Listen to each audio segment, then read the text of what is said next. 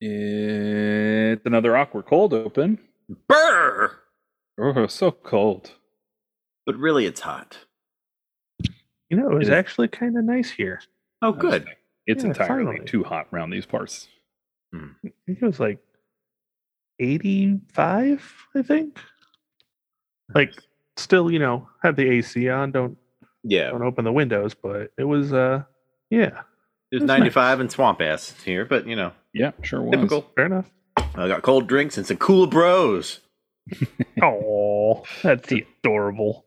What are we going to talk about tonight?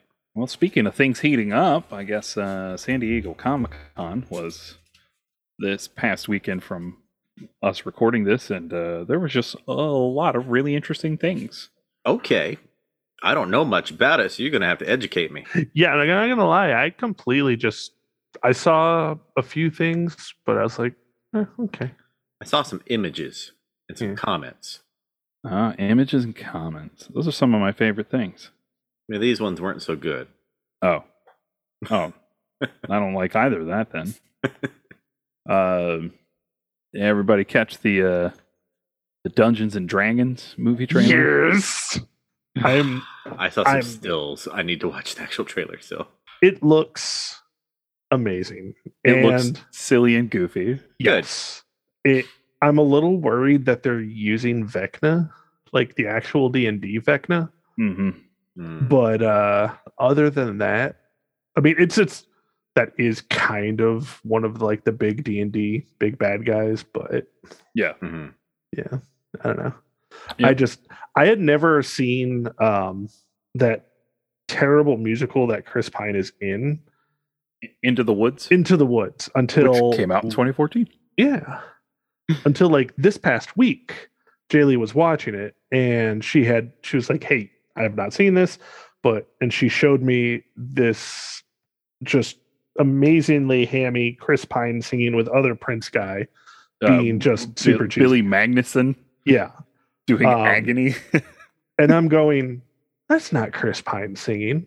And apparently it was Chris Pine singing. And I was like, wow, okay. And then the D&D trailer came out. I was like, of course he's a fucking bard because he's actually a good singer. Yeah. So In the trailer, they show him playing that lute, and he does a little bard shimmy. mm-hmm. I'm very excited about this. Yeah, I'm so stoked. Bard shimmies are good. Yeah. Anyway, the movie's called Dungeons and Dragons: Honor Among Thieves, and Hugh Grant is going to be the villain. Nice. And I'm very excited. I hope he just continues his work from Paddington 2. Very nice. Sweet. They've put a release date on the TMNT Cowabunga collection, which is like all the old video games, Mm-hmm. Yep. Ooh. packed together. I'm very excited. If you haven't played Shredder's Revenge yet, give it a shot. It's really good. I haven't. So yeah, that might be something I have to dig into. It's like 6-player co-op too. Ooh. And you can play as April and Casey Jones. That is Yeah, awesome. Yeah, other I've been people. wanting to buy it, but I just haven't had the money to. Sure. Yeah. If you get a chance, give it a play. Apparently, William Shatner's going to be in Masters of the Universe Season 3. Okay. That's Yeah.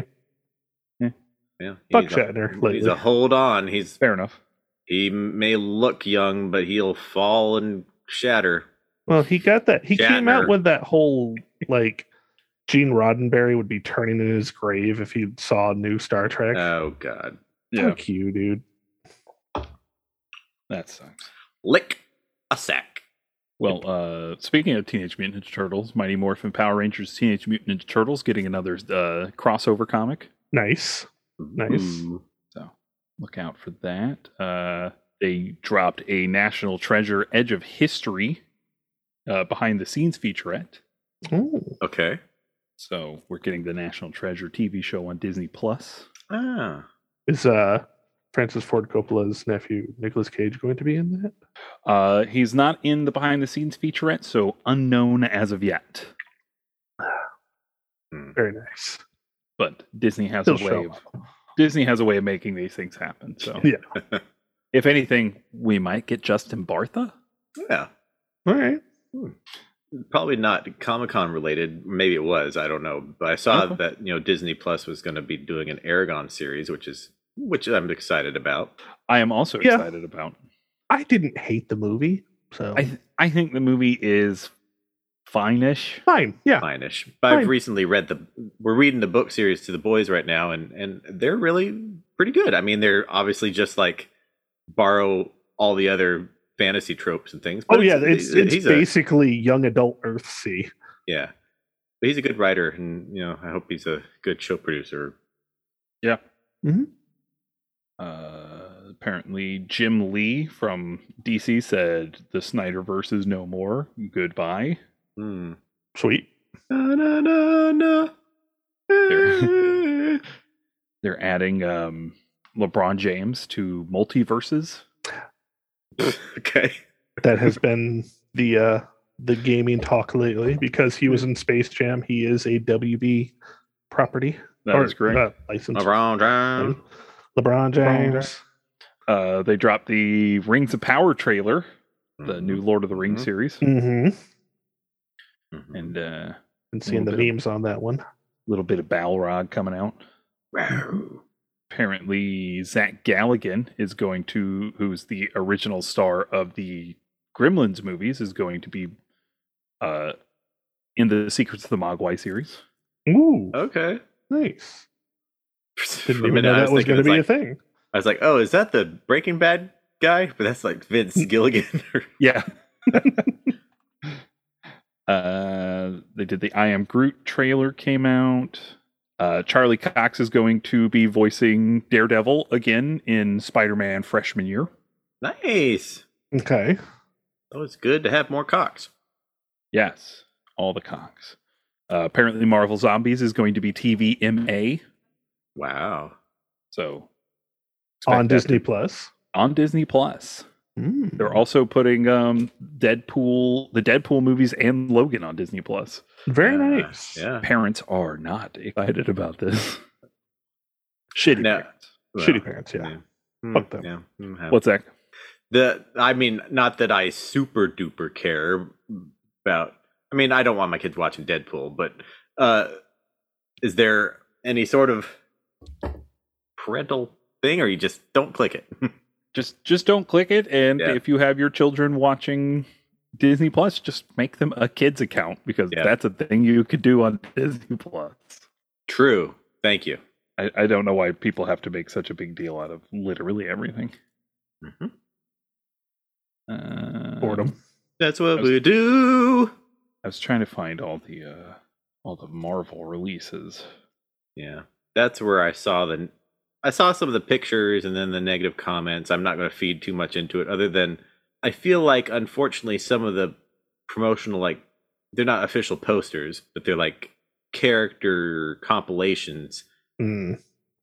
And then they just don't do justice to the characters or something. And then somebody's like, oh, look at this, which a term that we always decry around here, the forced diversity or whatever with gender and stuff. Like, the images they put out don't help, because I'll blame that on Marvel's rollout or Disney's rollout or whatever, of like promoting that as the thing rather than like, look at these cool characters. Yeah. I don't know. Yeah. But it's crappy when people jump on it, and like the overwhelming reactions on Facebook are the ha react, and there's all the boys causing stink in the comments. So fuck them. Nerds are the fucking worst. Yeah, they're pretty terrible. It sucks. I kind of wish sometimes, not for the sake of gatekeeping, but just for the sake of them at least being quiet in their basements and being a nerd wasn't as cool as it is now. Yeah. Yeah. All right. Going down here. All right. So here we go. This is everything Marvel rolled out, and then we'll get into the show. Okay. All right. So the August 17th, we're getting She-Hulk Attorney at Law, which they dropped the full trailer for. November 11th, 2022, we're getting Black Panther: Wakanda Forever, which is going so good. Which they did a teaser for, and it looks amazing, and it's going to finish off Phase 4 of Marvel Nice. And then we kick off Phase 5. We kick off Phase 5, February 17th, 2023, with Ant-Man and the Wasp. Spring 2023, we're getting the Disney Plus Secret Invasion series. May 5th, 2023, we're getting Guardians of the Galaxy Volume 3. Summer 2023, we're getting the Echo Disney Plus series. Summer 2023, we're getting Loki Season 2, which I'm fine with not getting.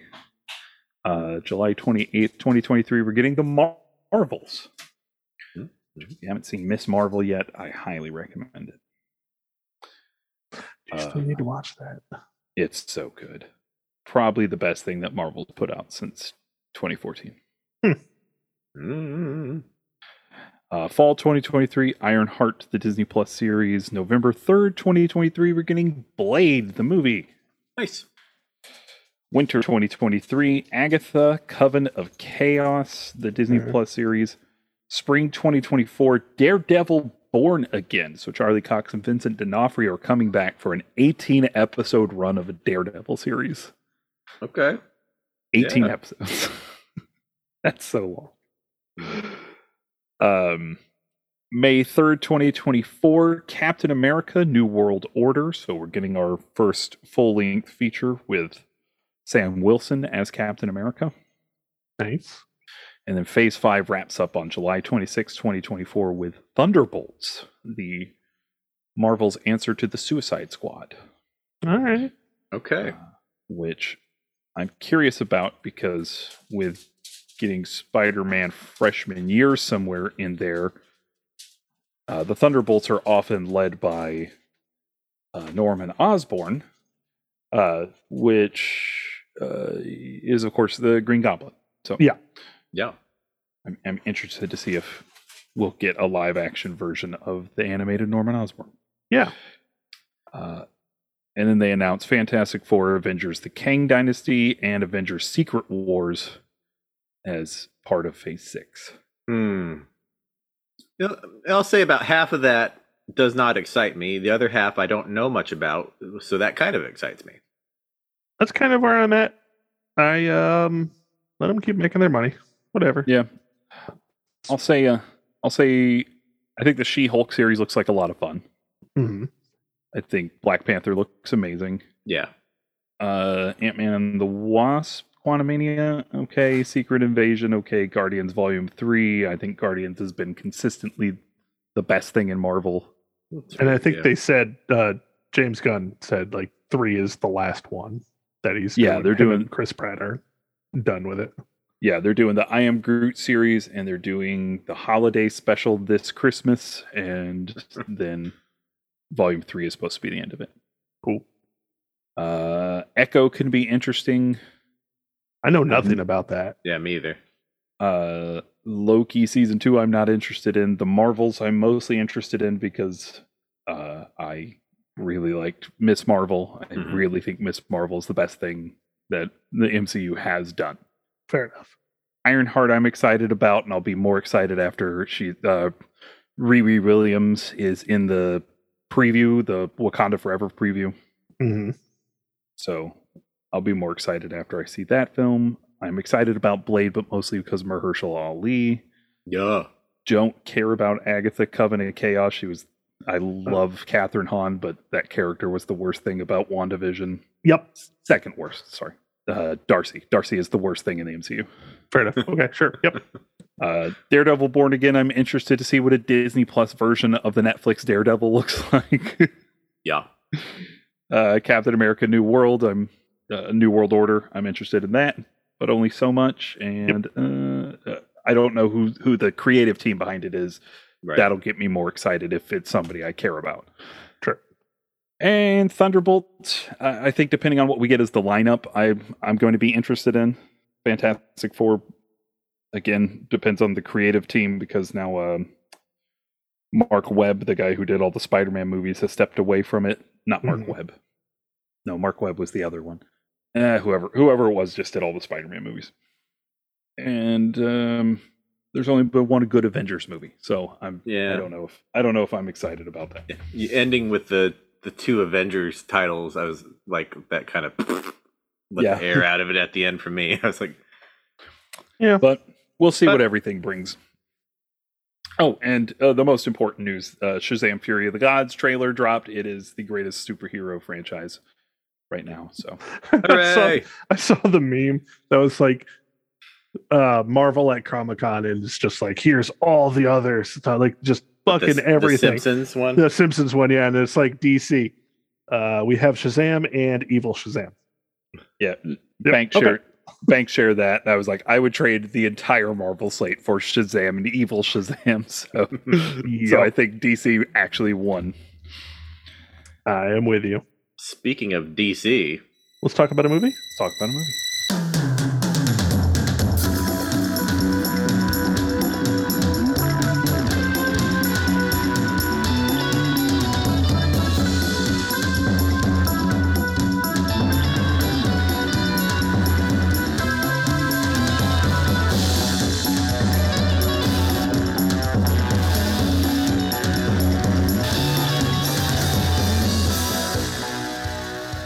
Hello, you beautiful people out there in podcast land. My name is Paul Workman. I'm Jonathan Pierce. And I'm Zach McCoy. And we are your Oscar Grouches. Welcome back to the Oscar Worthy Podcast, a show where we discuss Oscar winners throughout history, trying to determine where the Academy went wrong, if they went wrong.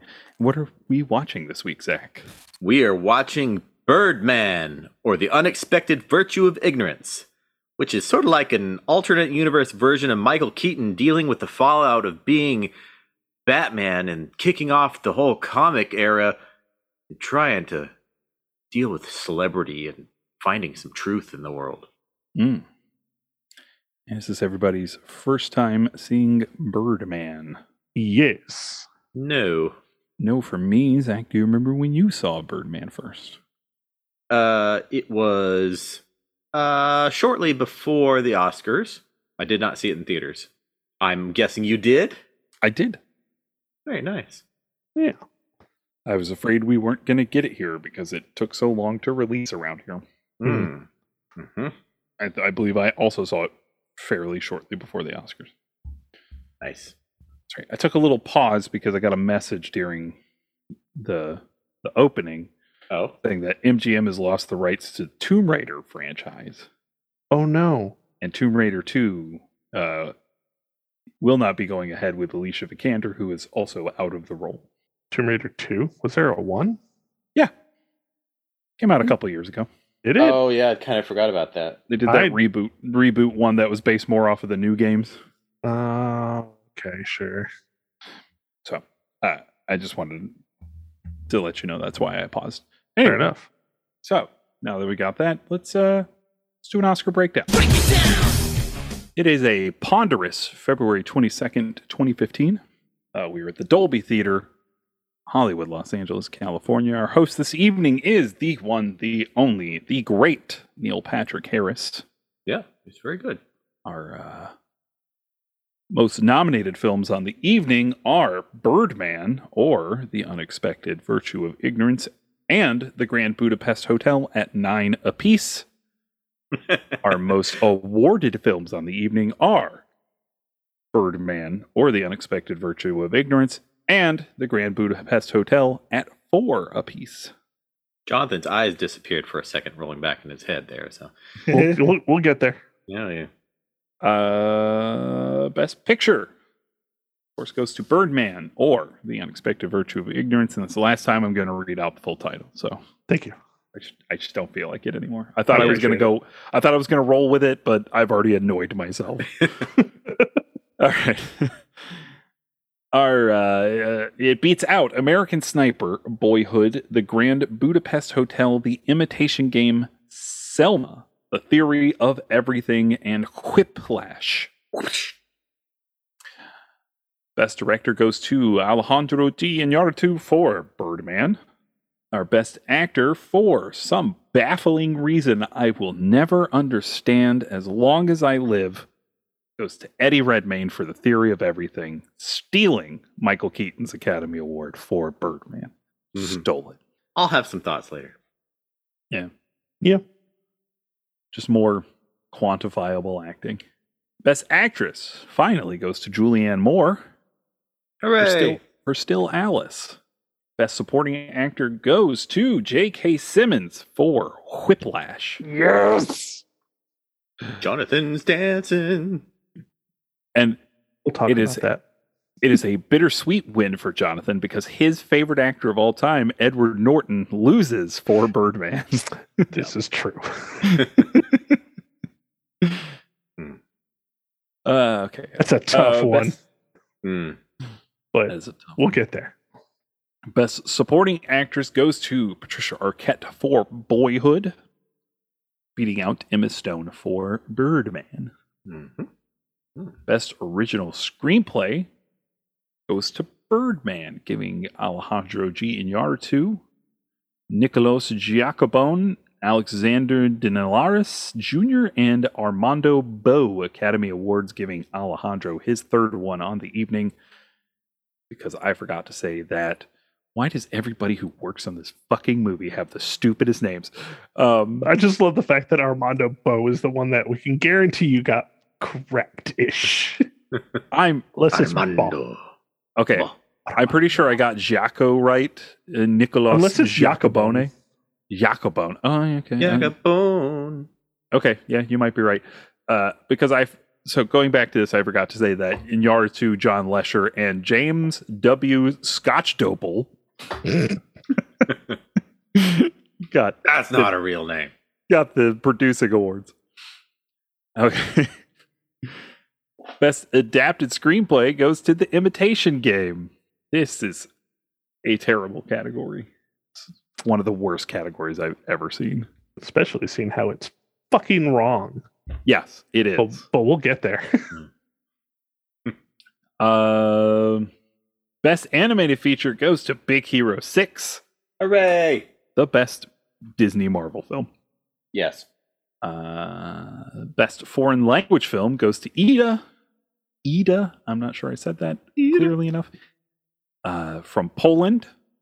That's a gorgeous film. Best Documentary Feature goes to Citizen 4. One word. Citizen 4. It's one about Snowden. Oh, yeah. Best Documentary Short Subject goes to Cross's Hot. Wow. Cross is hot. Crossfire!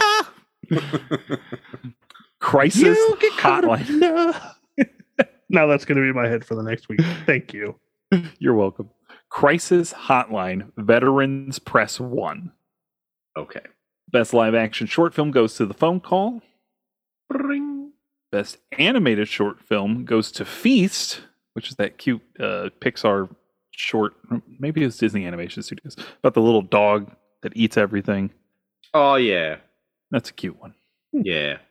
If you don't know what I'm talking about, go on Disney Plus. It's on there. It's adorable. Feast. Fair enough. I remember that. Best Original Score goes to The Grand Budapest Hotel, giving Alexandre Desplat an Academy Award. Finally. Hooray! He deserved one. Best Original Song goes to Glory from Selma, giving John Stevens, a.k.a. John Legend, and Lonnie Lynn, a.k.a. Common, Academy Awards.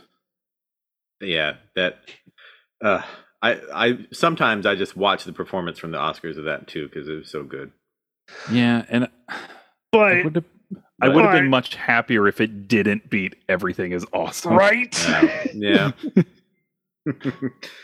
Also, Greg Lost Stars from Begin Again gets nominated, and Greg Alexander, who is the main driving force behind the New Radicals, got nominated for an Academy Award. I do not believe he wore his bucket hat to the Academy Award ceremony. Shame. Best Sound Editing goes to American Sniper. Beating out Birdman. Was Interstellar nominated? Yes. For sound editing? Yeah. Yeah. Yep. Yep. American Sniper winning anything, getting nominated for anything is a horrible mistake. Best Sound Mixing goes to Whiplash. Yes. Beating out Birdman. Best Production Design goes to The Grand Budapest Hotel. Yay! Best Cinematography goes to Birdman, giving Emmanuel Lubezki his second Academy Award in a row, making him the fourth person to win 2 consecutive Best Cinematography Awards. The last time this happened was when John Toll won back-to-back for 1994's Legends of the Fall, and 1995's Braveheart. Huh. Good. Best makeup and hairstyling goes to the Grand Budapest Hotel. Best costume design goes to the Grand Budapest Hotel. Yum. Best film editing, and one of the most deserved wins of this evening, goes to Whiplash. Yep. God damn, the editing in that movie is so tense. Okay. And best visual effects goes to Interstellar. Oof, that's a deserved one, but that category is hard. That category is really good, and also X-Men Days of Futures Past. I was about to say. Oh, yeah. All right. Honorary awards. One goes to Jean-Claude Carrière, whose elegantly crafted screenplays elevate the art of screenwriting to the level of literature. Hayao Miyazaki picking up an honorary award. A master storyteller whose animated artistry has inspired filmmakers and audiences around the world. Maureen O'Hara, one of Hollywood's brightest stars, whose inspiring performance glowed with passion, warmth, and strength. Yay!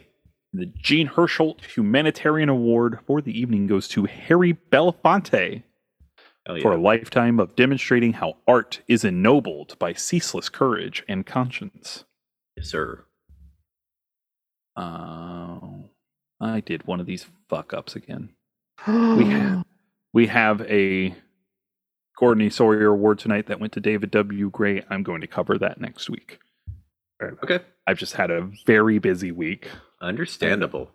My sister and her kids have been in town. Yeah, we understand. Things happen. I'm trying to find a new job. I'm getting ready to go on vacation. It's ridiculous. I get it. So, holding off on our Gordon E. Sawyer Award for the evening, that is our Oscar breakdown. All right. Let's talk about this movie. Let's talk about this movie. I could not enjoy this movie. Uh-oh. Okay. I could not enjoy this good movie. The purposeful choice of needing to have the camera on everybody's fucking face the entire goddamn time. Like, it was so crowded to me. My anxiety was nuts the entire time. They were so fucking close. And I know it was a decision, a purposeful decision, and a choice that I am sure was a good choice, but for me, made it a very difficult watch. That being said, it was a really good movie, and I could listen to Michael Keaton in his Birdman voice read me the Bible, and I'd be okay with it. Yeah. Literal anxiety. Like, I was just like, could we back the fuck up just like a little bit? Like, I just felt like I was being crowded. Yeah, I can understand. Like, I think, like you said, it's a purposeful choice. And, just like the whole editing it to make it seem like one continuous shot, everything is just so frenetic, and overwhelming is a choice. But I understand how that can be very uncomfortable for some people. Like you said, you couldn't go see Gravity because you knew that movie would fuck you up. Nope. Oh God. And like I said, it was a good movie. It was a really good movie. And I don't like Emma Stone. I think she's C tier at best. And she was okay. So yeah, this is my favorite performance of hers. I don't love her either, but I like her okay in this movie. I like her more in Easy A. I haven't seen that, so I need to see it. She's much better in that. I don't think she's given anything to do in this fucking movie. Not that I'm also not a fan of Emma Stone. I don't understand why she got anointed as like the next big thing. And not to disparage leading actresses of Asian descent. Yeah. It's never gonna get old. But I was pretty sure Jonathan was about to say he couldn't enjoy this movie because this movie is everything he claims Wes Anderson films are. This was a very artsy movie. A very sniff fartsy movie. Yeah. I don't know if it was sniff fartsy, but it was definitely up there. But it was still enjoyable. I think the first time I watched this movie, I was so taken by the craft. It is a very visually striking film. Mm-hmm. Yeah. I don't think there's any point to it being edited as one take, and it shows. It's such an empty film that there's no point to it. And I was also taken by Michael Keaton the first time I watched it. But watching this at home on my TV, I was bored through most of it, and just like, all right, in Yara 2, we can get on with this. This doesn't need to be 2 fucking hours. So you were bored, huh? Yeah. I think this film is empty. It doesn't have a lot to say, and most of the things it does have to say are bad. Oh. Well. I don't think it's bad. I don't think the movie's bad. I just think a lot of the things it has to say are bad. Yeah.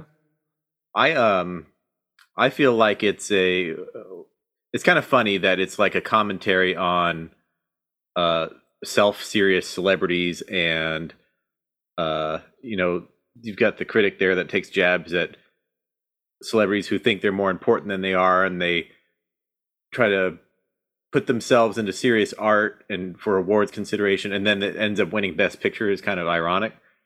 Yeah, and then Yard 2 turns around and does a very self-serious movie after this. Yeah. But no, I find it a very engaging movie, and I feel like the single edit really, I mean, I guess I'm out of place here because you're the theater guy, but I thought it gave it more of a theater feeling, like, the constant everything moving on and going around, but you're given a break, and even in theater, like, you're not given I don't like that editing way. I don't like it. You were not given a moment to just kind of soak anything in. I didn't want one. I loved how Keaton and Norton were arguing with each other, and him being kind of a jab at method actors, and and I don't know.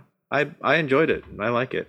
I would have liked it more if it went the route that I thought it was going to, because Zach Galifianakis was actually pretty good in this. Zach Galifianakis is excellent in this film. Yeah. So when you would get those moments where they're using characters like him, but only as transportation to basically bring the camera back to somebody else.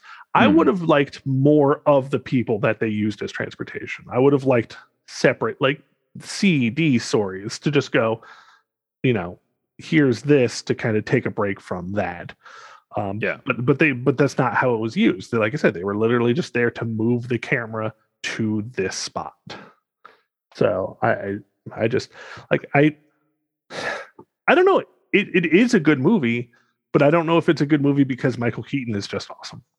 I think that's exactly it. I think the movie's okay, and if Keaton's not as good as he is in it, and Norton too, because honestly, like none of this ensemble, except for Keaton and Norton, get to do anything in this movie. No. They have lines, they say things, but none of those characters matter. You take half of them out, and the movie's still the same. And I think that's unfortunately unfortunately true of Galifianakis, who's doing everything he can with a role that he's obviously very happy to have. Yeah, mostly I think this film just has a lot of hostility towards theater culture. Like it has kind of like an elitist thing to it. Or it's elitist in itself, but it's like, but theater people are the ones who are elitist. Look how elitist all these theater people are. We're just these lowly movie actors who just want to be taken seriously. You just collect your fucking millions of dollars and shut the hell up. Yeah. I guess, I understand. But I guess I really kind of painted it the MCU and stuff wasn't quite what it was when this film came out, but I'm looking back on it like as a statement against, like the whole clip of him walking in his underwear and that going viral and that being what it takes to get the attention. And she makes him a Twitter and the chaos and everything being what gets you the attention and gets you the fame, rather than something that a story that has real heart. Not saying that this story itself has heart, but that's what it's like trying to talk about. Well, see, I actually saw that as like a good thing, is what the movie was trying to say, as like it's time to, stop. Like, this is the way things are now. You can tell, like, you are growing in popularity because of social media. Granted, because you walked around naked, whatever. But I saw them kind of like embracing the more modern way of marketing. But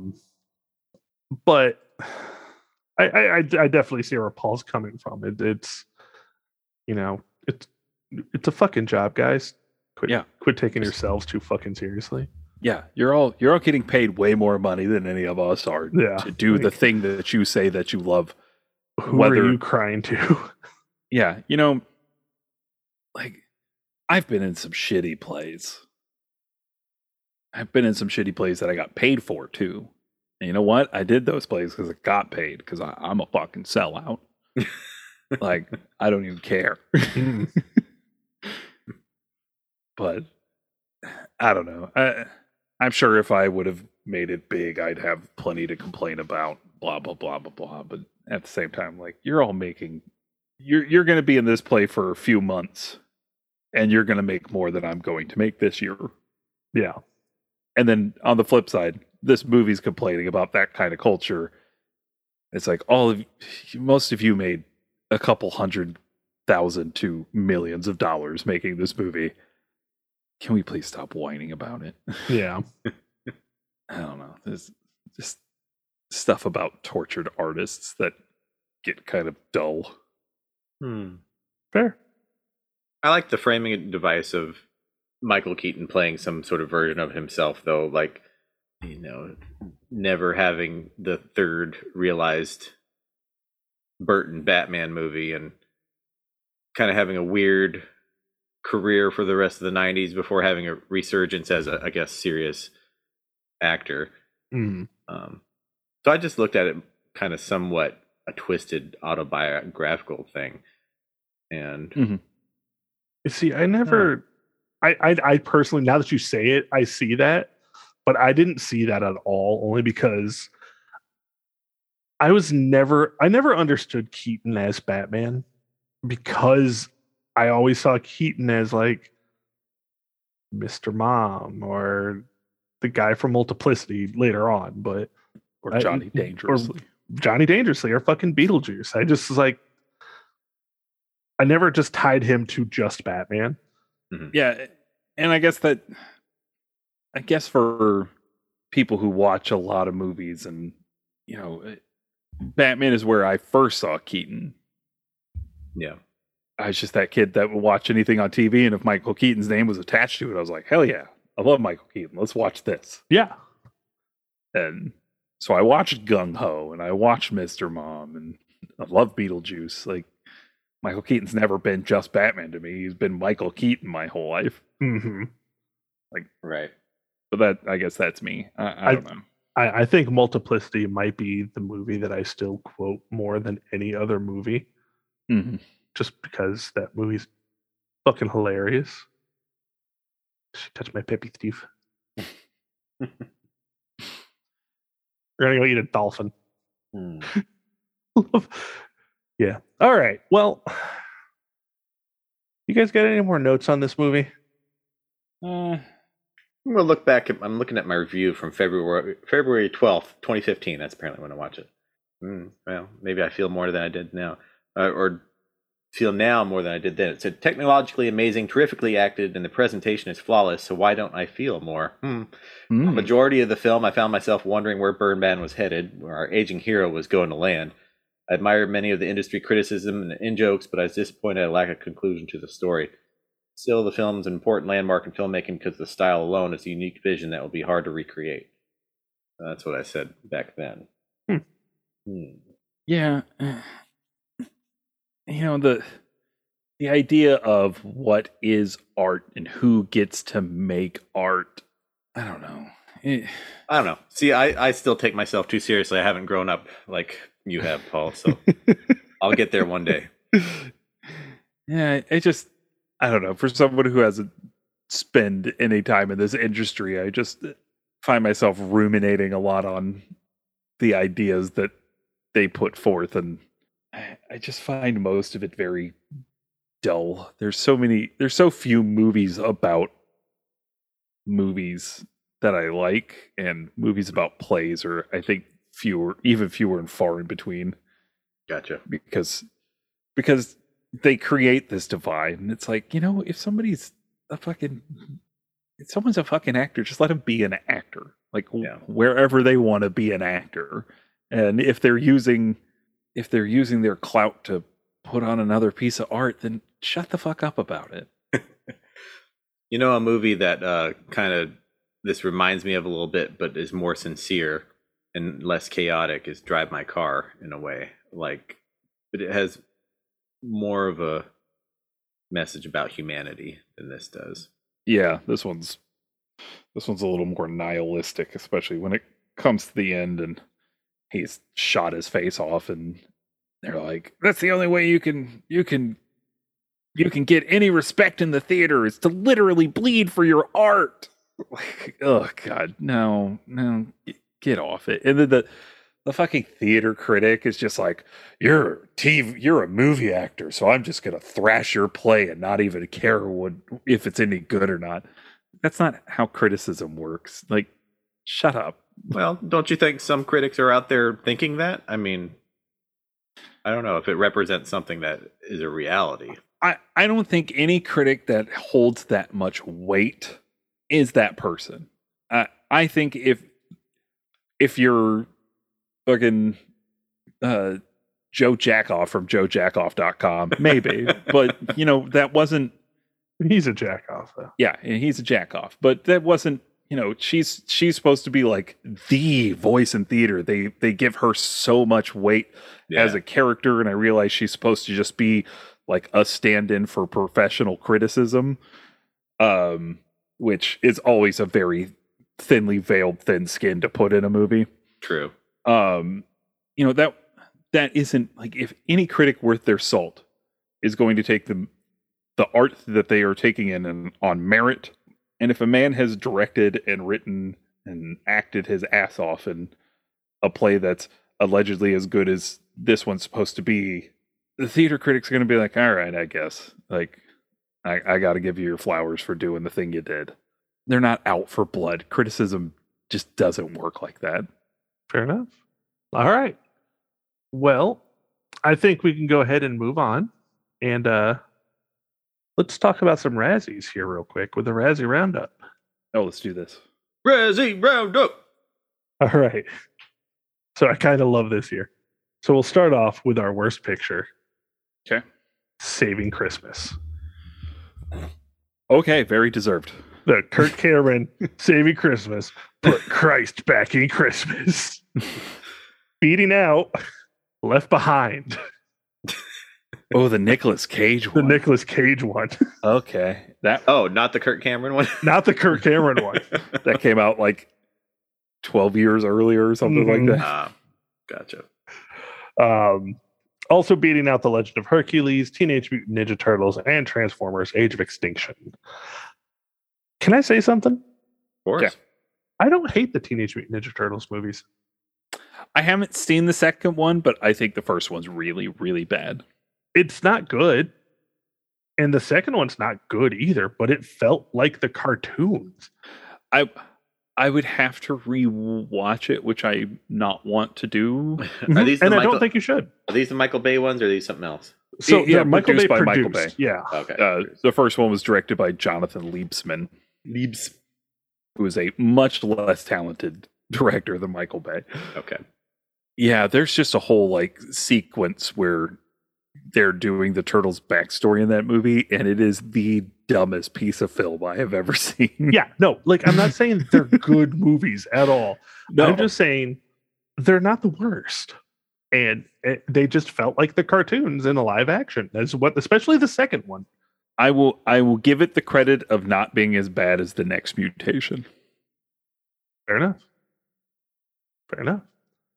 All right. Well, as an interesting segue, we'll move on to the worst director, Michael Bay, for Transformers: Age of Extinction, beating out Jonathan Liebsman for Teenage Mutant Ninja Turtles, Darren Dwayne for Saving Christmas, Rennie Harlan for The Legend of Hercules, and Seth MacFarlane for Only a Million Ways to Die in the West. I don't think that movie was bad enough to get Razzies. Nope. It's not a good movie, but it's not. It's a one-time laugh and move on. Yeah, I laughed way more in that movie than I did in Ted. And I like Ted. I do. Then that's fine because they're not good again. Just, I like Seth MacFarlane as a person. Like I like him as a creator. Family Guy aside, I enjoy his other stuff. But I would let Seth MacFarlane do dirty things to me. He is a handsome man. He is a handsome. His voice is just so buttery. All right. Worst actor goes to Kirk Cameron in Saving Christmas. Show me that smile again. Show me that smile. Don't waste another minute on your crying. It's a beautiful moment, guys. I enjoyed that. Beating out Sofia Coppola's cousin Nicolas Cage in Left Behind. Kellen Lutz in The Legend of Hercules, Seth MacFarlane, A Million Days to Die in the West, and Adam Sandler in Blended. Oh, I just remember what that Legend of Hercules movie is, and it is awful. Yeah, it's also the year, because it's Legend of Hercules, because Hercules also came out in 2014 as well, and that was the Rock one. Hold on, let me check something real quick. My bottom 20 so far. Teenage Mutant Ninja Turtles is on there. Mm-hmm. Deservedly so, again. I've literally seen none of these movies. Left Behind is number 9, and Transformers is number 8. Nice. And yes, The Legend of Hercules was my number 1 worst film of the year. Nice. Let's see here. Worst actress went to Cameron Diaz in The Other Women and Sex Tape. Sex Tape is also in my bottom 20, and it was number 14. Nice. I wonder if the Razzies got some new people running it, because they seem to be more on the ball this year. Oh, you know what? And we're going to kind of get there, because wait for it. So worst actress also, Cameron Diaz beat out Drew Barrymore, Melissa McCarthy and Tammy, Charlize Theron in A Million Days to Die in the West, and Gaia Weiss. Yeah, sure. Water Vice. So this one's a little weird. Worst supporting actor goes to Kelsey Grammer for The Expendables 3, Legends of Oz, Dorothy's Return, Think Like a Man 2, and Transformers: Age of Extinction. Tin Man, and I think that was it. Oh no, okay. And Transformers: Age of Extinction. Tin Man was his role in Legend of Oz, Dorothy's Return. Okay. So wow. So apparently he was scrambling some eggs. Is that Turtle in Think Like a Man too? Oh, looks like yes. Turtle. Okay. Oh, Nice. I need to put this on here. I put a number 0 for my bottom 20, and I put Saving Christmas. Nice. I was hoping to see Kirk Cameron Saving Christmas, but I had to drive about an hour to see it. That seemed a little excessive, so we'll give it an honorary spot until I actually see it. Let's see. Kelsey Grammer beat out Mel Gibson in Expendables 3, Shaquille O'Neal in Blended, Arnold Schwarzenegger in Expendables 3, and Kiefer Sutherland in Pompeii. Worst supporting actress goes to Megan Fox in Teenage Mutant Ninja Turtles, beating out Cameron Diaz in Annie. I completely forgot that was a fucking movie. Nicola Peltz in Transformers: Age of Extinction, Bridget Cameron Ridenour in Saving Christmas, and Susan Sarandon, Tammy. Well done. Worst screen combo goes to Kirk Cameron and his ego in Saving Christmas, beating out any 2 robots in Transformers, Cameron Diaz and Jason Segel in Sex Tape, Kellen Lutz and either his abs, his pecs, or his glutes in The Legends of Hercules, And Seth MacFarlane and Charlize Theron in A Million Days to Die in the West. Worst prequel, remake, ripoff, or sequel goes to Annie, beating out Atlas Shrugged Part 3, who is John Galt. The Legend of Hercules, Teenage Mutant Ninja Turtles, Transformers, Age of Extinction. I still haven't seen any of those Atlas Shrugged. I didn't know they made more than just the first one. Yeah, I think they were trying to go for a Lord of the Rings thing with them. That did not work out. Worst screenplay goes to Saving Christmas, Beating Out Left Behind, Sex Tape, TMNT, and Transformers. And it looks like they added a new topic. I hope this is something that they keep going with. The Razzie Redeemer Award. Oh, yeah, they do. They keep this up for a bit. Nice. I don't think they give it every year, but they'll give it like to someone who really deserves it. So this year, Ben Affleck wins. From Razzie winner for Geely to Oscar darling for Argo and Gone Girl. Beating out Jennifer Aniston for Cake. She was good in that. Mike Myers for Supermensch, The Legend of Shep Gordon. Keanu Reeves for John Wick. And Kristen Stewart for Camp X-Ray. So I kind of like that. I enjoy that. If Trav was here, he'd say, I like that. So that is our Razzie Roundup. And let's get into our worsty judgments.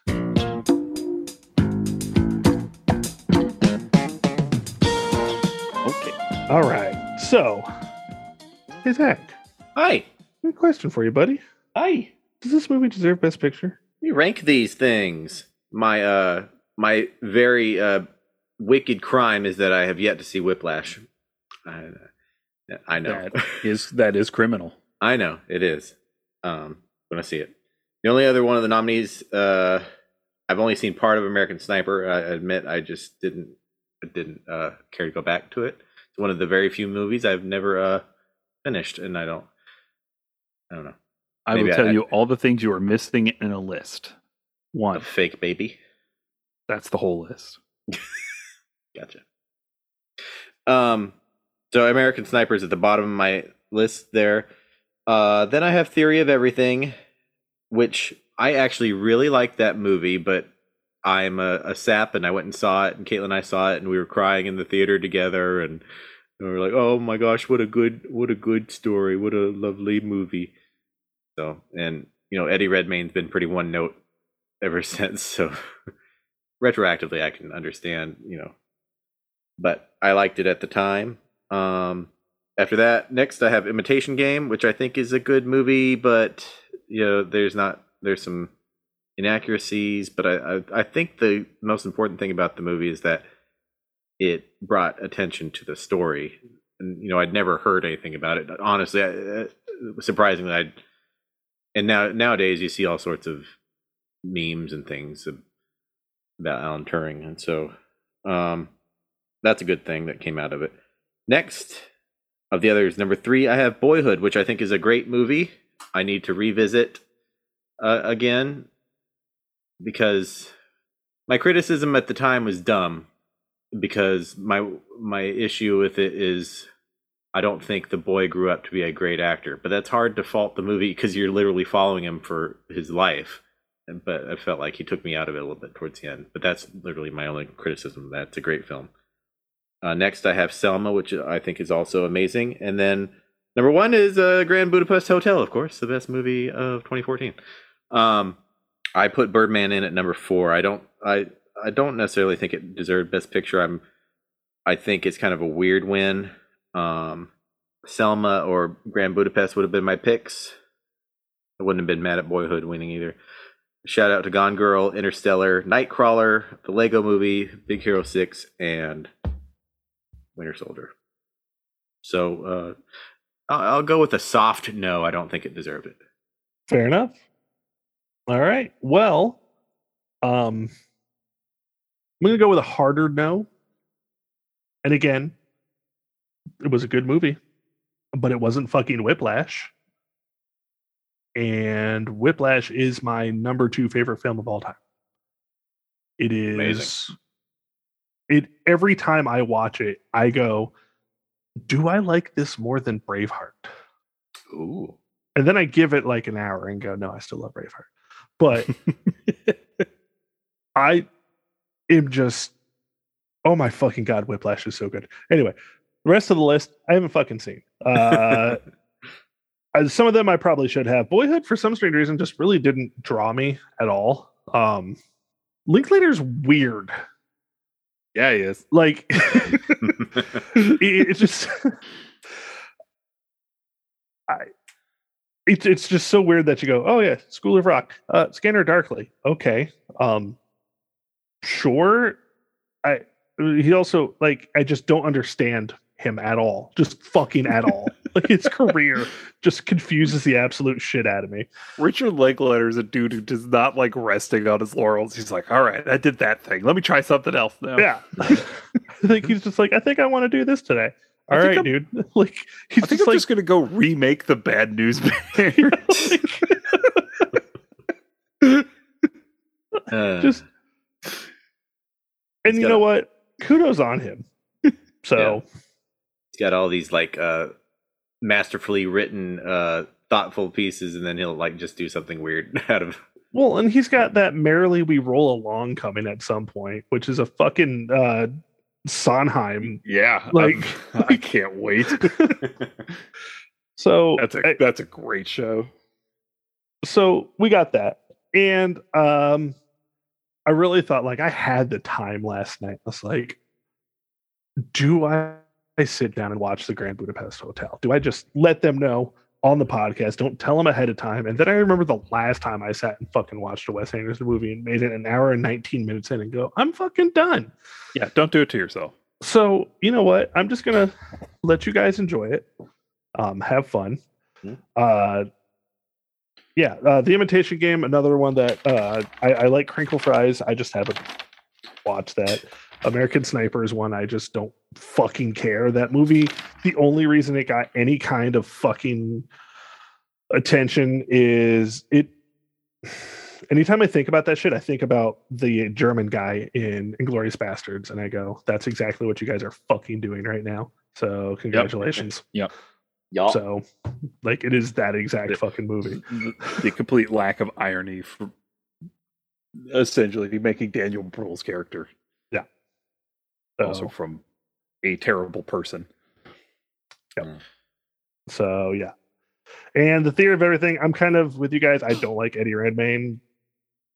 Even though I enjoy-ish the newer Harry Potter movies, because I just think they're so bad that I can enjoy the shit out of how bad that they are. So Eddie Redmayne being the least character in the movies that are supposed to be about his character. So I enjoy that.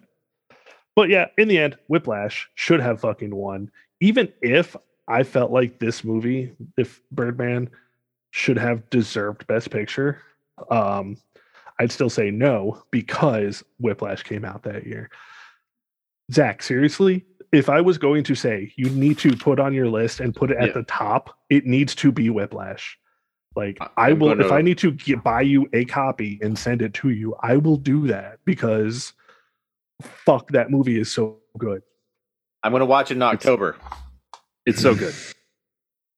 It's so good. I have some time slotted for. I need to watch Whiplash. I need to watch Midsommar, and I need to watch Hereditary. Yeah. Those are the ones I was going to put those on a list, but I didn't know when to put them there. So, yeah. All right, that's me, Paul. Okay. I want to do my top 20 thing again, but there are 3 movies in this list that are not in my top 20, so I'm going to rank those first. Sure. Okay. At the bottom of the list is American Sniper. Fuck that movie. It's trash. Apparently Chris Kyle is a horrible human being. Fuck him. Fuck that movie. Fuck Bradley Cooper. And by proximity, fuck Clint Eastwood for making that movie. I hate it. I hate that movie. I think it's actively a horrible film. Gotcha. Okay. My next one over that, however that works, is Theory of Everything. Fuck that movie. That movie sucks. And I'm not just saying that because Michael Keaton lost his very well-earned Oscar to Eddie Redmayne, who is okay in that movie. That movie's just boring and it's terrible. And it made Stephen Hawking cry. Stephen Hawking can go roll off a cliff. I don't give a shit. The movie's terrible. I know he's dead. You leave me alone. I was gonna say nothing. Roll because Okay. My number 3 that is not on the list going in there is Imitation Game. Fuck that movie. That movie sucks. I hate it. It is boring. It is dull, and it makes Alan Turing look boring and dull.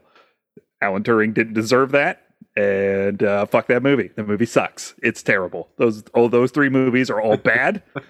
The Academy should be embarrassed for nominating for them for anything, let alone giving anything to any of those movies. Fuck those movies. All those make everything I said about Birdman seem like I shouldn't have said it. Okay, my top 20. Here we go. Number 20, Snowpiercer. Movie fucking rules. Movie's fucking awesome. I'm so happy I finally watched that. Jennifer Connelly's in the show. She's hot as fuck. Number 19, Richard Ayoade's The Double, starring 2 Jesse Eisenbergs. That movie fucking rules. Number 18, David Michôd's The Rover. The first time I saw Robert Pattinson in anything where I was like, wait a minute, hold on. What is this guy doing? He's the best actor in the world. Also, Guy Pearce is in it. He's the best actor in the world. This movie fucking rules. See it. The One I Love by Charlie McDowell. Fire! Check that one out. That movie's great. It should have been nominated for Best Picture. Number 16, Guardians of the Galaxy, because as I said, it is consistently Marvel's best property.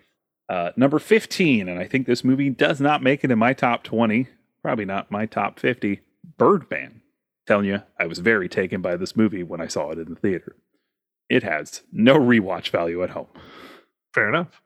Number 14, a film that is infinitely rewatchable, Chef. It's so good. Jon Favreau is amazing. This movie fucking rules.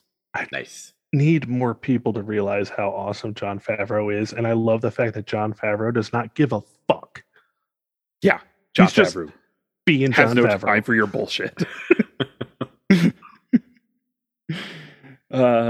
Also, that movie's about how much he hated making Iron Man 2. I love it. Number 13, Ida, the Pavel Pawlowski film that won Best Foreign Language Film. Oh, it's very sad. Hmm. My number 12 and Best Picture nominee, Selma. Love Selma. Beautiful film. Mm-hmm. My number 11, and probably is going to get me run out of town for putting it over Selma, Big Hero 6. No, Big Hero 6 is amazing. It's a good movie. I enjoy it. It is still the best Marvel Disney property, and that's going to be a real funny statement here in a minute. My number 10, Gone Girl. Love me some Fincher, love me some Affleck, love me some Rosamund Pike, love me some Gone Girl. Yeah, love some Affleck dick. Yeah. A friend of mine who read the book before the movie was like, oh, so how did you think it compared to the book? And I was like, I haven't read it. She's like, that must have been weird for you. It was. I like when things get weird. Yeah. My number 9 Best Picture nominee, a film that Zach needs to see, Whiplash. Mm-hmm. It's so fucking good. My number 8, and would fall down to maybe around my 15 or 16 now, Captain America, The Winter Soldier. I still love that movie. I need to rewatch it at some point, especially before New World Order comes out. Mm-hmm. Yeah. My number 7 is a foreign language film called Big Bad Wolves. Oh, check that out. It's really weird. Cool. My number 6, a film I think might go a little bit higher today because it's one of the films I think about mostly all the time now. Nightcrawler. Oh God, yeah. That movie's incredible. That it sticks with me, makes me uneasy still. Yeah, it is a very uneasy film. My number 5, film that Jonathan got to find out how exactly amazing it was, and he touted it as being one of the most amazing films he's ever seen. Only Lovers Left Alive, the Jim Jarmusch film. Was that the vampire one? Yes. Yeah. I know, I was being sarcastic. I know. Jarmusch is another guy that's hard to get into sometimes. Yeah. My number 4, which I think I flip with my number 3 today because it is still one of my all-time favorite movies, The Lego Movie. Mm-hmm. I saw it 4 times in the theaters. Best use of Chris Pratt. Yes. Yeah. Number 3, Ben Wheatley's A Field in England. It's about a couple of guys escaping a war and getting high on mushrooms. Ooh. It is one of the weirdest films you've ever seen. Sweet. Nice. If I don't know your number 2, then I know your number 1. I know your number 2 and number 1, I'm pretty sure. Okay, hit me with my number 2 and my number 1. See if you can guess which order they're in. I kind of cheating because I've probably seen some lists. Number 2 is Grand Budapest. Number 1 is Boyhood. Am I correct? Jonathan, is that your guess as well? No. Okay. I have your number 2 at Dawn of the Planet of the Apes and your number 1 at Grand Budapest.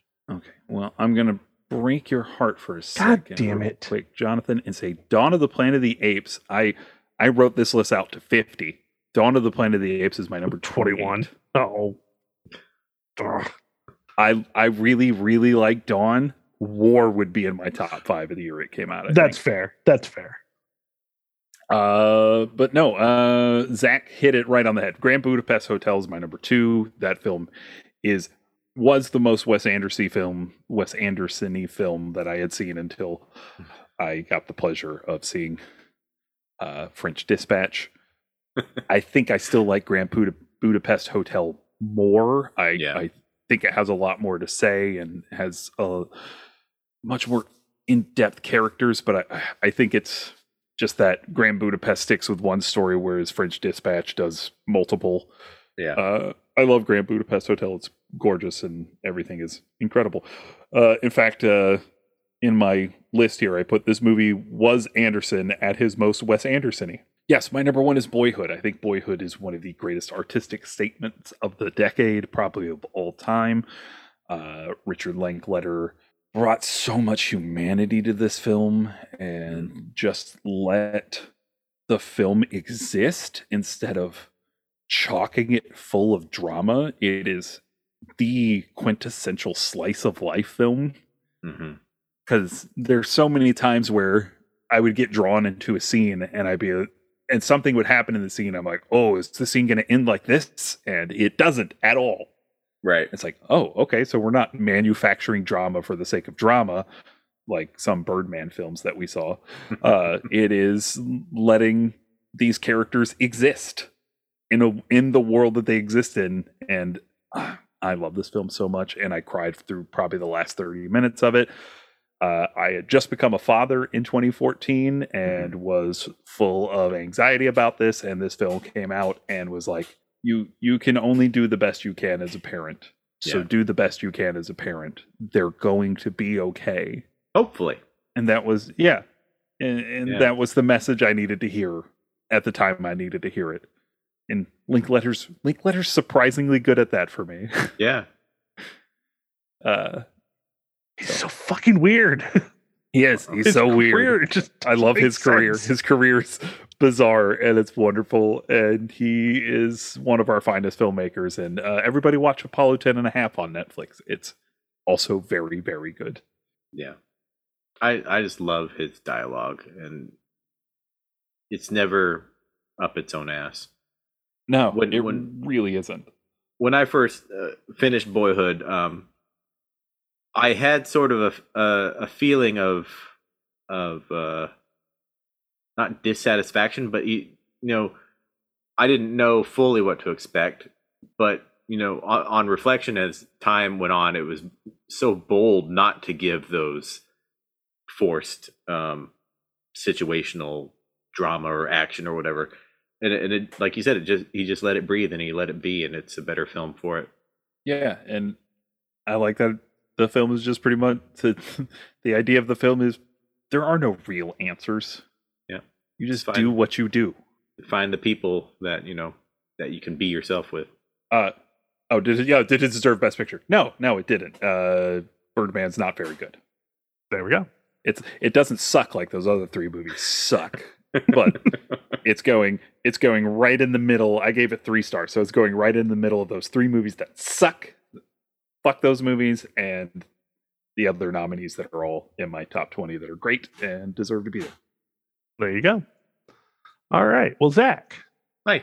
is this the worst Best Picture? No, I like this movie, and I gave it 4 stars. I have it ranked at number 40. So, there we go. Quick and to the point. I needed you to go a little bit longer because I forgot to list mine. Yeah. Jerk. 4 stars, 4-0. The 4s speak to the faces that we have, that we show the world. The Birdman face, our actor face, our self, and our intimate sex face. The 4 faces. Yes. So, yeah. What the fuck are you talking about? I don't know. All right. Fair enough. I also agree. This is not the worst Best Picture at all. I have it at my number 43, in between Rain Man and Dancing with Wolves. Yeah. Paul, is this the worst Best Picture? No, like I said, it's too pedestrian and mundane to be the worst. Its ideas about art are dumb, but it's pretty to look at, and it's got a lot of good actors giving good performances, even if they're not given anything to do. Naomi Watts gives way too much to this film, and it doesn't deserve her. So I think the nicest thing about this movie is the number I ranked it at. 69. Nice. 69, dude. Cool. All right. Well, I think that is where we are going to call this one tonight, gents.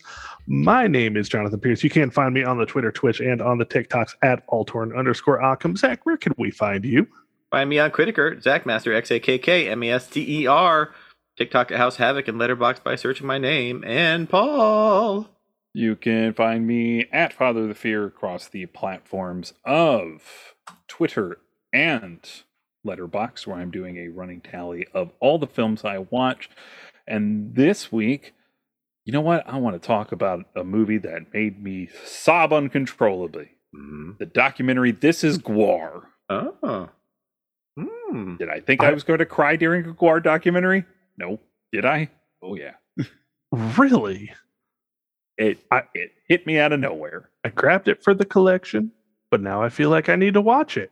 I'm telling you, once everybody starts talking about David Brockie's death, it hit me in a way I was not expecting.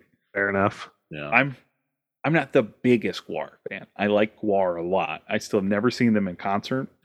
They still tour. Yep. And I think they're even coming here soon. Mm-hmm. Because, they're from Richmond. Right. And they play in Norfolk all the time.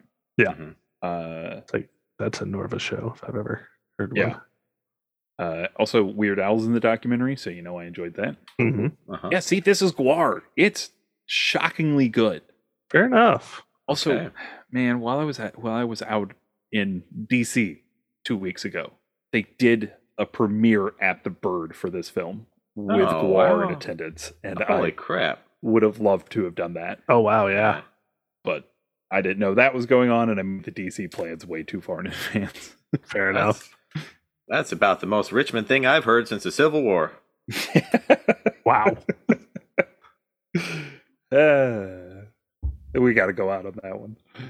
Oh, what are we watching next week, Zach? Well, we were going to watch something I've got a feeling Paul is going to enjoy a whole lot more. We're watching Spotlight, which you can rent on Google, YouTube, or Vudu, or stream with premium subscriptions to Amazon, Fubo TV, Hulu, or Showtime. My mouth is broken. Showtime. Get it. No, don't get it. Showtime's a fucking thing? Yeah. It's like an add-on to every other subscription. Oh, that's right. Yeah, okay. You want to watch this? You got to get Showtime. Yeah, we're still a thing. That's our new slogan. Yeah, we're still a thing. We haven't gone anywhere. Cinemax. We're not just softcore porn. Stop calling us Skinemax. All right. We would like to thank Trav from our sister podcast, Leveling Up with Benjamin Banks, for producing our show. We would like to thank Chad Ramsey for our most excellent theme song. We would like to thank Megan and Jay Bellevue for our beautiful artwork. You can follow the show on Twitter and Instagram at OscarVersPod and on Facebook at The Oscar Versus Podcast. Don't forget to subscribe to the podcast. Leave us a nice 5-star review on Apple Podcasts, Stitcher, or Spotify. It really helps us be seen in the almighty algorithm. Algorithm, attorney and law. Excellent. MCU is not cinema. Maybe Birdman is. So, for Jonathan, Zach, and I don't want to thank anyone for this movie. I would like for you all to have a damn fine day.